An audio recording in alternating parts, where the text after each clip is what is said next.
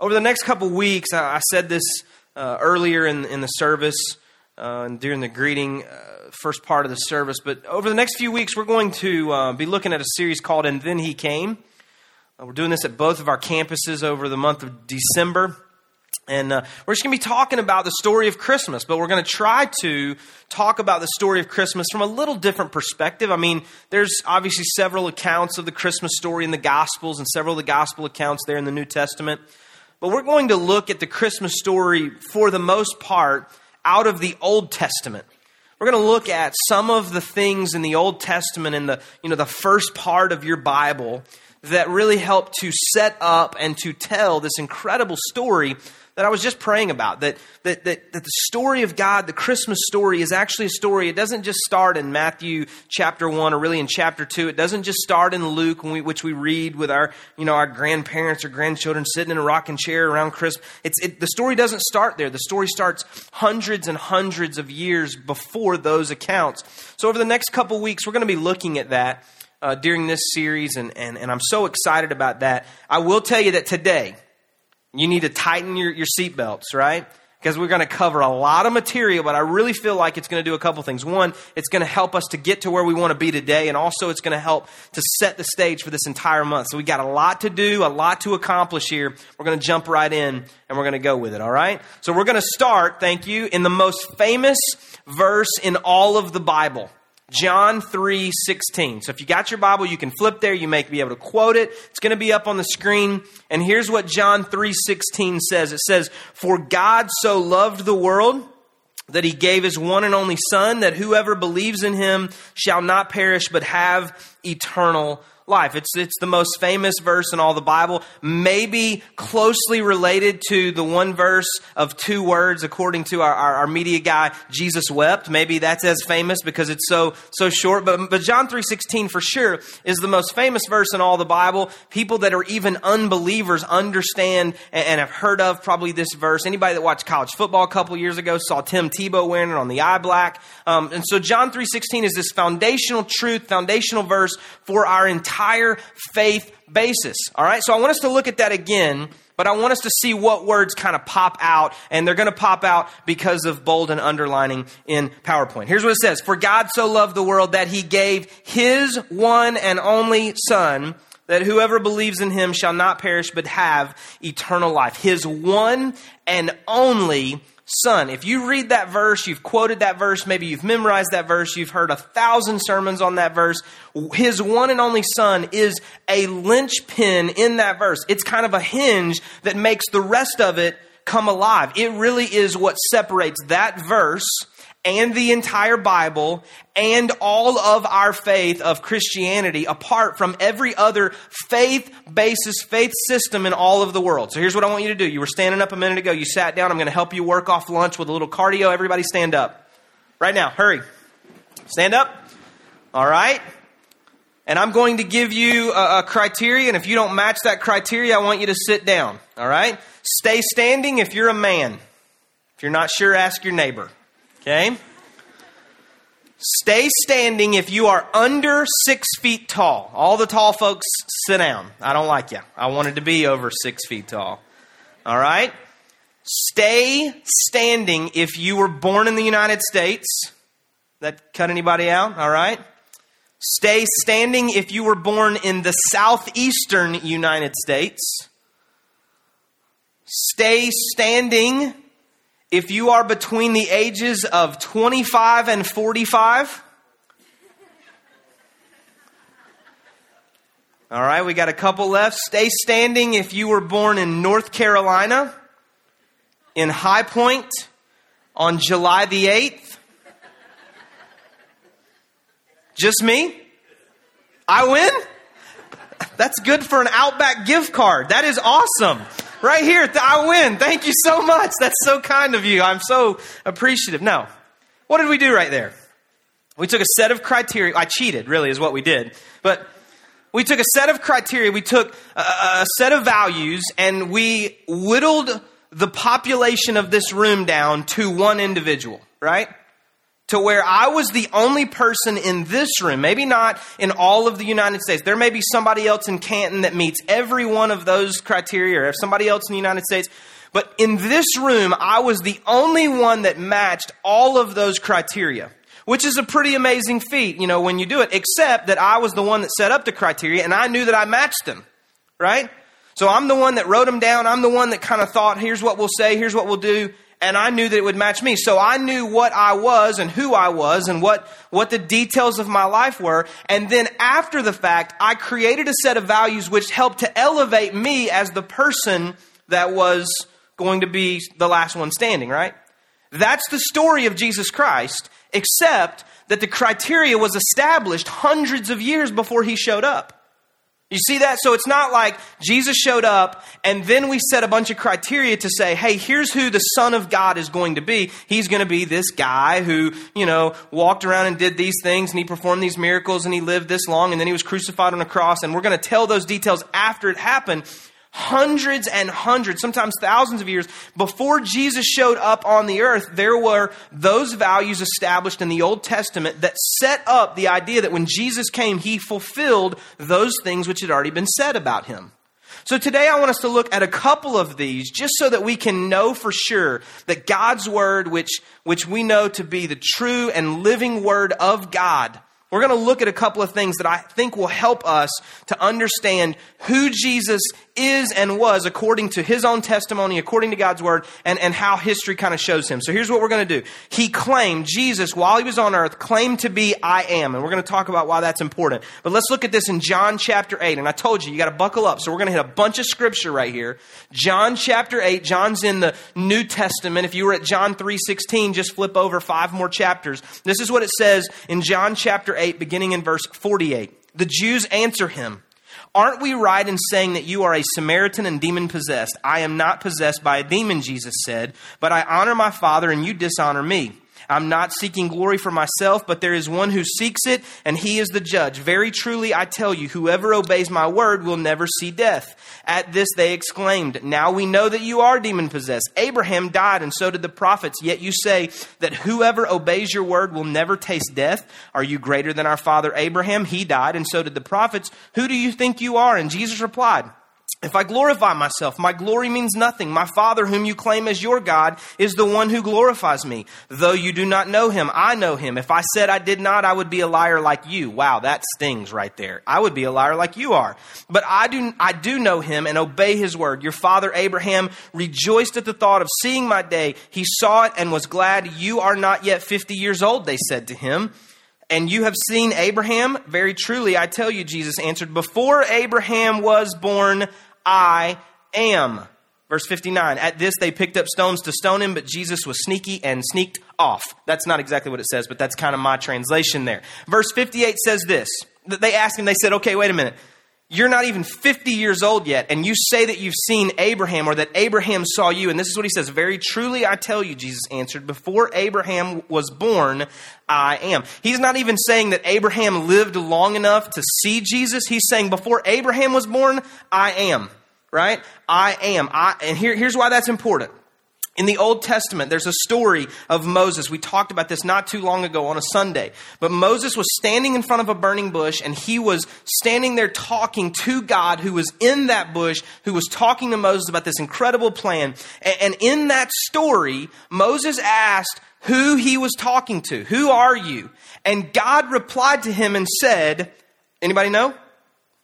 "I am." You guys are geniuses. That's exactly what he said. So God proclaims to Moses, "Here's my name. I am." Right? He says, if anybody asks you who I am, that's my name. And so Jesus here is saying to these people that are trying to interrogate him, listen, before Abraham was even born, Abraham being the father of these Jews, the forefather of their faith base, before he was even around, I am. I am trading on the same name. I claim to be the same person that introduced himself to Moses. Not only did he claim to be I am, he claimed to be one with the Father, one with God. John chapter 10, just flip 2 more chapters over. John chapter 10, verse 24 says this: the Jews who were there gathered around him saying, "How long will you keep us in suspense? If you are the Messiah, tell us plainly." Jesus answered, "I did tell you, but you did not believe." So not only are they liars, they're also dumb. Here's what he says: "I did tell you, but you do not believe. The works I do in my Father's name testify about me. But you do not believe because you are not my sheep. My sheep listen to my voice. I know them and they follow me. I give them eternal life. They shall never perish. No one will snatch them out of my hand. My Father who has given them to me is greater than all. No one can snatch them out of my Father's hand. I and the Father are one." Jesus is claiming to be the Father. He's claiming to be one with God. Not only did he claim to be I am, not only did he claim to be one with the Father, he claimed to be the Son of Man. We're going to read 2 scriptures here, one from the New Testament in the book of Mark, one from the book of Daniel in the Old Testament. We're going to tie all this together in just a few minutes, so hang with me. He claimed to be the Son of Man. This is in Mark chapter 14. This is when Jesus is on trial, just before he goes to the cross. Jesus remained silent and gave no answer. Again, the high priest asked him, "Are you the Messiah, the Son of the Blessed One?" "I am," said Jesus, "and you will see the Son of Man sitting at the right hand of the Mighty One and coming on the clouds of heaven." The high priest tore his clothes. "Why do we need any more witnesses?" he asked. "You have heard the blasphemy. What do you think?" They all condemned him as worthy of death. So he said, "I'm the Son of Man."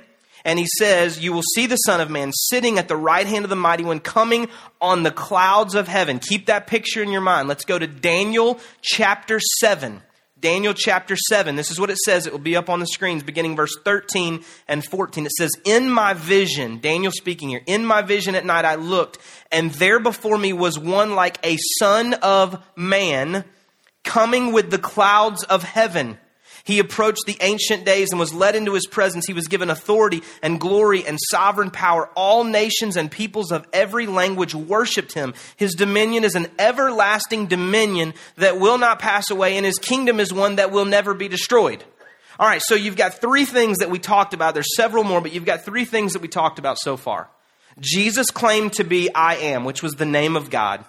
He claimed to be one with the Father, one with Father God, and he claimed to be the Son of Man, which was foretold in the book of Daniel that the Son of Man would come on clouds, and Jesus claimed to be that. But if that's all you had, I mean, if that was the only thing that you had this morning, you could contrive it in your head, or maybe someone that you've had discussions with has maybe had this argument with you. Jesus knew the Old Testament. He knew the scriptures of the Old Testament. He knew what the law and the prophets said. He understood what was being said about him. And so he showed up and he attempted then to live and to teach in a way that would set him up to be the guy. I mean, there were false messiahs in that day. There's false messiahs now who claim to be the Son of God, or who have claimed to do, these incredible things, or do miracles, or do signs and wonders, or to teach these truths. There were others in that same day who were trying to do the same thing. And so you could say, well, Jesus was just like those false prophets, because he came and he knew that Daniel said that there was a Son of Man who would come on clouds, and Jesus is just quoting him. And he knew that the name that God gave himself when he was talking to Moses was I am. And so Jesus is just claiming, hey, I am. And he knew that people look to the Father, look to God as the Father. And so all he said was, hey, I'm one with God.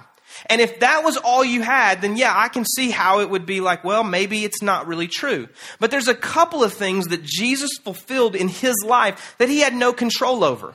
There's a few things that he could not have controlled even if he wanted to. And I want us to look at 3 of those very quickly. We're going to look at the event, where it was prophesied, and where it was fulfilled. The first of those things is that he would be born to a virgin.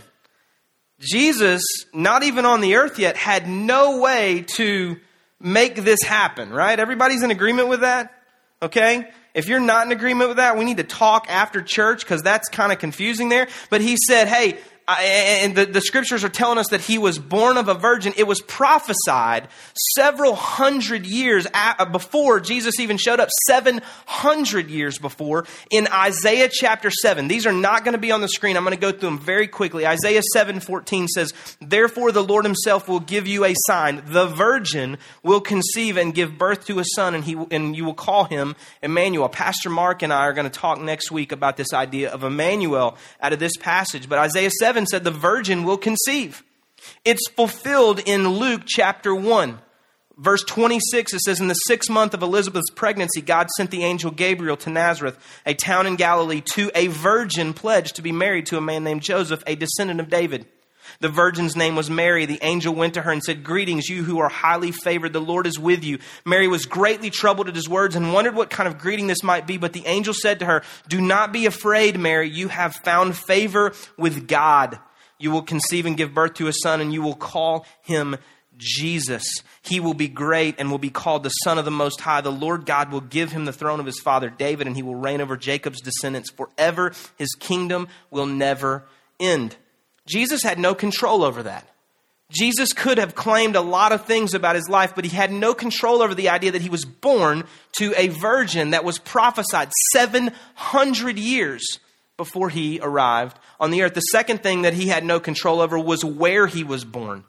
His birthplace in Micah chapter 5, again, about 700 years, 700 BC, before Christ even showed up on the earth. This is what it said in Micah chapter 5. It says, "But you, Bethlehem Ephrathah, though you are small among the clans of Judah, out of you will come for me one who will be ruler over Israel, whose origins are from of old, from ancient times." It's fulfilled in Matthew chapter 2, verse 1. It says, "After Jesus was born in Bethlehem, in Judea, during the time of King Herod, Magi from the east came to Jerusalem." He had no way that he could control the place where he would be born. The third thing that he had no control over was the family that he would come from. I mean, wouldn't it be awesome if we got to pick the family that we were a part of, right? We just had Thanksgiving, and some of us have got crazy Uncle Joe or crazy Aunt Susie. And if you don't, you are that person for your family. They're all looking at you as crazy Uncle whoever. If we could choose our family, that would be awesome. Jesus had no way to do that, right? In 600 BC, in Jeremiah 23, verses 5 and 6, it says this: "The days are coming, declares the Lord, when I will raise up for David a righteous branch, a king who will reign wisely and do what is just and right in the land. In his days, Judah will be saved and Israel will live in safety. This is the name by which he will be called, the Lord our righteous Savior." 600 years before we have the book of Matthew chapter 1. If you've ever attempted to read the Bible through in a year or read the New Testament through, you start with Matthew chapter 1. And it may be that the first few days you get a little bit discouraged trying to read some of Matthew chapter 1 and other parts of the early part of the New Testament there. Because Matthew chapter 1 starts out like this: "This is the genealogy of Jesus the Messiah, the son of David, the son of Abraham. Abraham was the father of Isaac, Isaac the father of Jacob, Jacob the father of blah, blah, blah, blah, blah." Right? I mean, you read that and you're like, what in the world? Depending on your translation, it may throw in a word begat. You're like, what is this? You want to know what it is? It's setting up for you the family of Jesus. It's telling you who Jesus came from. Right? Matthew is written to a Jewish audience. And so right up front in verse 1, it says, this is the genealogy. This is the family tree of Jesus the Messiah, the son of David, the son of Abraham. You can't get more Jewish than King David and Father Abraham. And then it begins to trace throughout the story, throughout the generations, all of the different people that are a part of the genealogy, the family of Jesus Christ. And we get all the way through this. We see David there in verse 6. We get all the way to the end. Verse 16 says, "And Jacob, the father of Joseph, the husband of Mary, and Mary was the mother of Jesus, who is called the Messiah." Out of the lineage of King David, which was prophesied, out of the lineage of Abraham, which was prophesied, comes Jesus. He could have set himself up by saying the right things that he knew from the Old Testament. But he couldn't control that he would be born to a virgin. He couldn't control that he would be born in Bethlehem. And he couldn't control that he would be born into the family of David. And yet all three of these things, which were prophesied 600 or 700 years before he even showed up on the earth, came true. So what does that mean? It means that when John 3:16 says, "For God so loved the world that he gave his one and only Son," that there's only one person that can fit that role, that can be that person. One and only. So we have the first part of John 3:16, which says to us that there's only one way to kind of get this thing right. And then the second part opens up this incredible truth to us. It's already up on the screen. It says, "For God so loved the world that he gave his one and only Son, that whoever believes in him shall not perish but have eternal life." Now just think about this, okay? The first part of this verse, the most famous verse in all of Scripture, says that there's a very specific set of circumstances that make this true. I mean, the only way that this verse and then this passage and then this book and then this entire faith is true is if God sent this one guy to this one virgin from this one family in this one city to be this one and only Son of God walking here on earth. Very specific, only one person can fulfill that. And once he fulfills that, now the story opens up to whoever. We take all of the stories of history to that point and we bring them all together to the climax of one baby. One and only Son of God. And at that moment, the story opens up from one individual to whoever. Your translation may say, whosoever. Whosoever believes. Whoever believes. Not whoever believes that out there somewhere is this creator, is this cosmic force, is this God-like substance somewhere. No. Whoever believes in the one and only Son. Whoever. It's wide open. You want to hear the gospel of the whoever's? I want to read you 4 verses of Scripture as fast as I can read. Okay? Maybe you think I'm already doing that. I think I can do better. 4 verses of Scripture as fast as I can read that talk about the whoever's. The first one's in Matthew chapter 10, verse 32. It says, "Whoever acknowledges me before men, I will also acknowledge him before my Father in heaven." John 3:36 says, "Whoever believes in the Son has eternal life, but whoever rejects the Son will not see life, for God's wrath remains on him." John 6:37 says, "Whoever comes to me, I will never drive away." John 11:26 says, "And whoever lives and believes in me will never die." Do you believe this? Do you believe this? Do you believe this? Do you believe? If you believe that Jesus is the one and only Son of God, whoever believes will not perish, but have eternal life.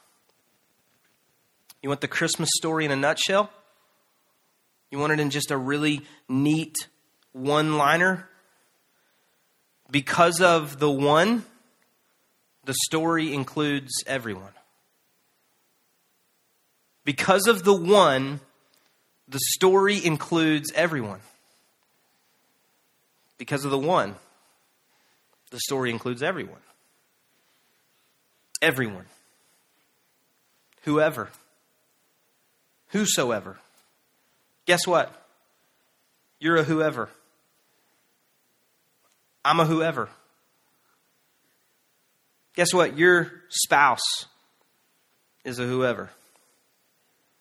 Your kids are a whoever. Because of the one, the story includes everyone. The story includes your neighbor. The story includes your coworker. The story includes your kids' teachers, administrators at their school. The story includes the students in your class, teachers. The story includes the customers at the place that you work. The story includes whoever waits on your table today at lunch. The story includes whoever fixes your car when it's broken. The story includes whoever. Because of the one, the story includes everyone. The story includes the 80,000 unchurched people within 7 miles of this school. The 80,000 people that we brought a campus of Mount Paran North to Canton for.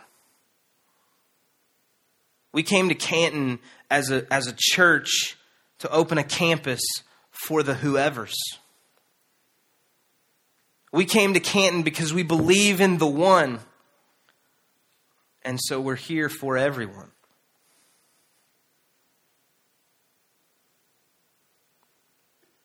Puts a new spin on Christmas for me. Because it's not just what child is this and this crazy operatic song I can't get out of my head all week that I pray now is just in your head all day. The story of Christmas is the whoever's.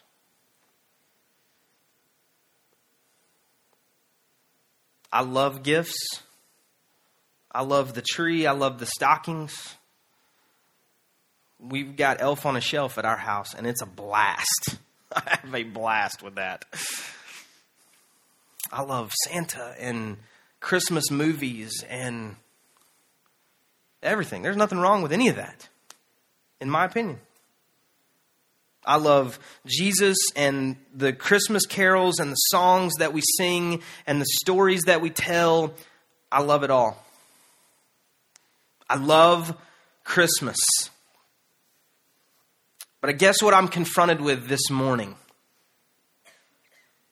is that the story of Christmas is available to the whoever's because God so loved the world.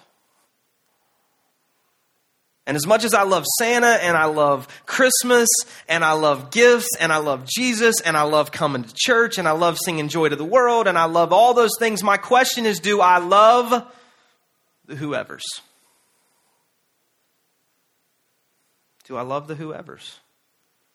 And not just, yes, I have this affection because Jesus says we should love our neighbor as ourself. Not some, distant emotional affection somewhere cast out there that hopefully some people feel in this warm, gooey emotional. I'm saying, do I love them like the Father loved, that I would give of the best of me, my one and only Son, so that the whoever's can be a part of the story? Do I love enough that I'm willing to be a little bit uncomfortable to share the story of Christmas, to share the story of the gospel, to proclaim the good news of the one and only Son of God,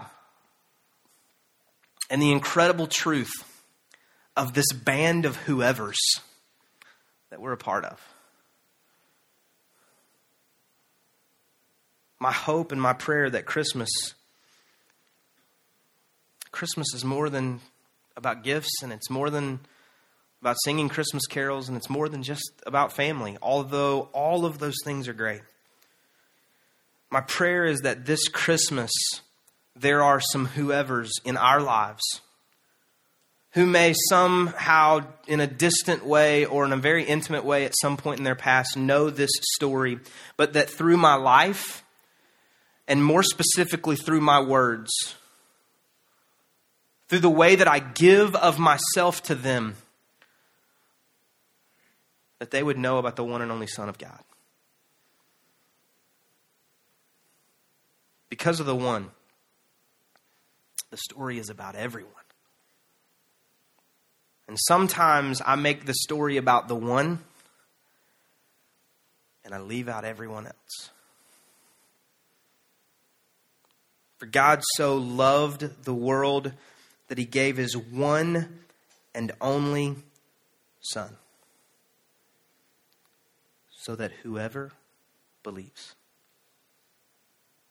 will not perish, but have everlasting life. I want to ask you to do this with me. Would you stand? We're going to sit in a moment, and we'll sit back down, and we'll conclude this service. I told you were going to get your cardio workout today. Here's what you're standing for. And if you want to sit down while we pray, you feel free to do that. You're standing because I'm putting you on the hook. You know the story. You know the truth. You know now that Jesus is the one and only Son of God. And you know that because of him, the story is open and available now to whoever would believe in him. And so we're standing this morning as a group of people in response to this incredible truth. To say, God, you loved me enough to let me be a part of the Christmas story. And you love my spouse and my kids and my coworkers and my neighbors and the person that waits on me today at lunch and my teachers and my kids in that class and all the examples that we gave and thousands more. You love them enough to include them too. And if they don't know, would you let me be the one to share it? Would you use me to tell the greatest story ever told? That for God so loved the world that he gave his one and only Son, so that whosoever believes in him will not perish but have eternal life. Because of the one, the story's about everyone. As we pray, I want you to pray today for the everyones, the whosoevers in your life, that God would use you to tell the story. But maybe this morning you're here and you know this story as a distant truth. You've heard this story. You've watched the movies. You sing the songs. You're a whosoever that's yet to believe. Because it's not just the whosoevers. It's whosoever believes in him. Believes that Jesus is the Son, the one and only Son of the living God. If that's you this morning, we want to pray for you as well, that you would ask the one and only Son into your life to forgive your sins, to be not just the Savior of your life, to save you and redeem you from the mistakes of your past, but also to be the Lord of your life, to lead and guide and direct you in the way that you live so that your life honors God. With every head bowed and every eye closed, nobody's looking around in this moment. If you would say, Jeremy, that's me. I'm a whosoever that's yet to believe. And today I want to believe. I want to respond. Would you just lift your hand? We're going to pray for you today. You can put it right back down. Thank you. You can put it right back down. You just say, hey, I want to believe today. And now this morning, with every head bowed and every eye closed, if you would say, hey, I've heard the story. I've heard it in a much more compelling way than I even heard it this morning maybe. But listen, I'm a whosoever that believed at some point in the past. But I've got some whosoevers in my life that don't believe, and I want to make sure that they know the one and only Son of God. And I'm committed to being the storyteller. Would you just lift your hand? You can put them right back down. Thank you so much. Thank you so much. God, we thank you today for this incredible story. We thank you for the truth of this story. We thank you for the reality of this story. As a father, I don't want to lose the emotion of a father giving his one and only Son for the salvation of a bunch of sinful people. Some of whom, including all of us in this room, who had yet to even enter the story of this world. I thank you for this story. I thank you for your Son, Jesus. I thank you that He is the one and only Son. I thank you that history will show us and scriptures will show us that hundreds of years before He arrived, He was predicted. And that He arrived as the full fulfillment of all that had been foretold about Him. And that He lived and He died on a cross for our sins. And so this morning, for the hands that were raised for salvation, they were raised to believe.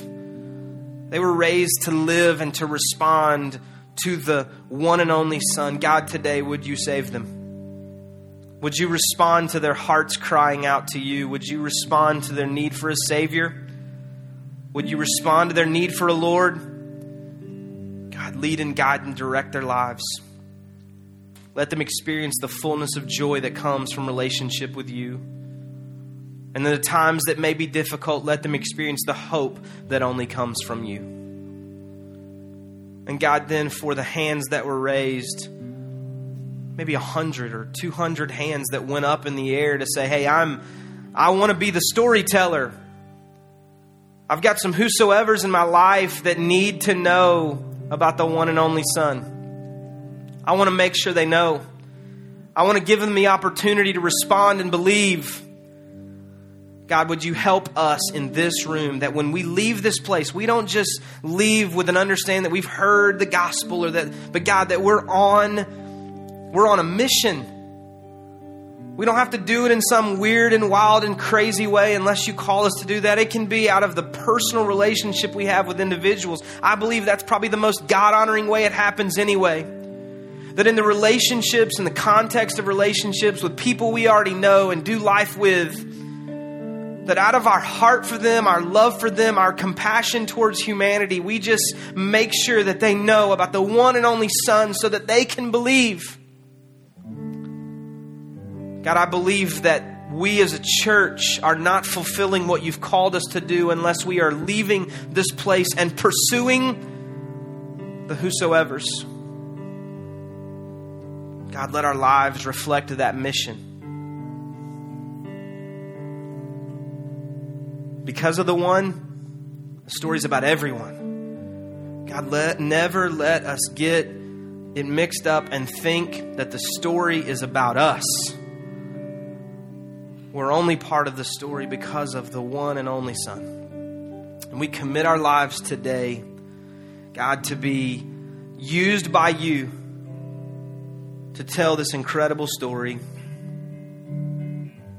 In Jesus' name we pray. Amen. Amen. Let's sing together.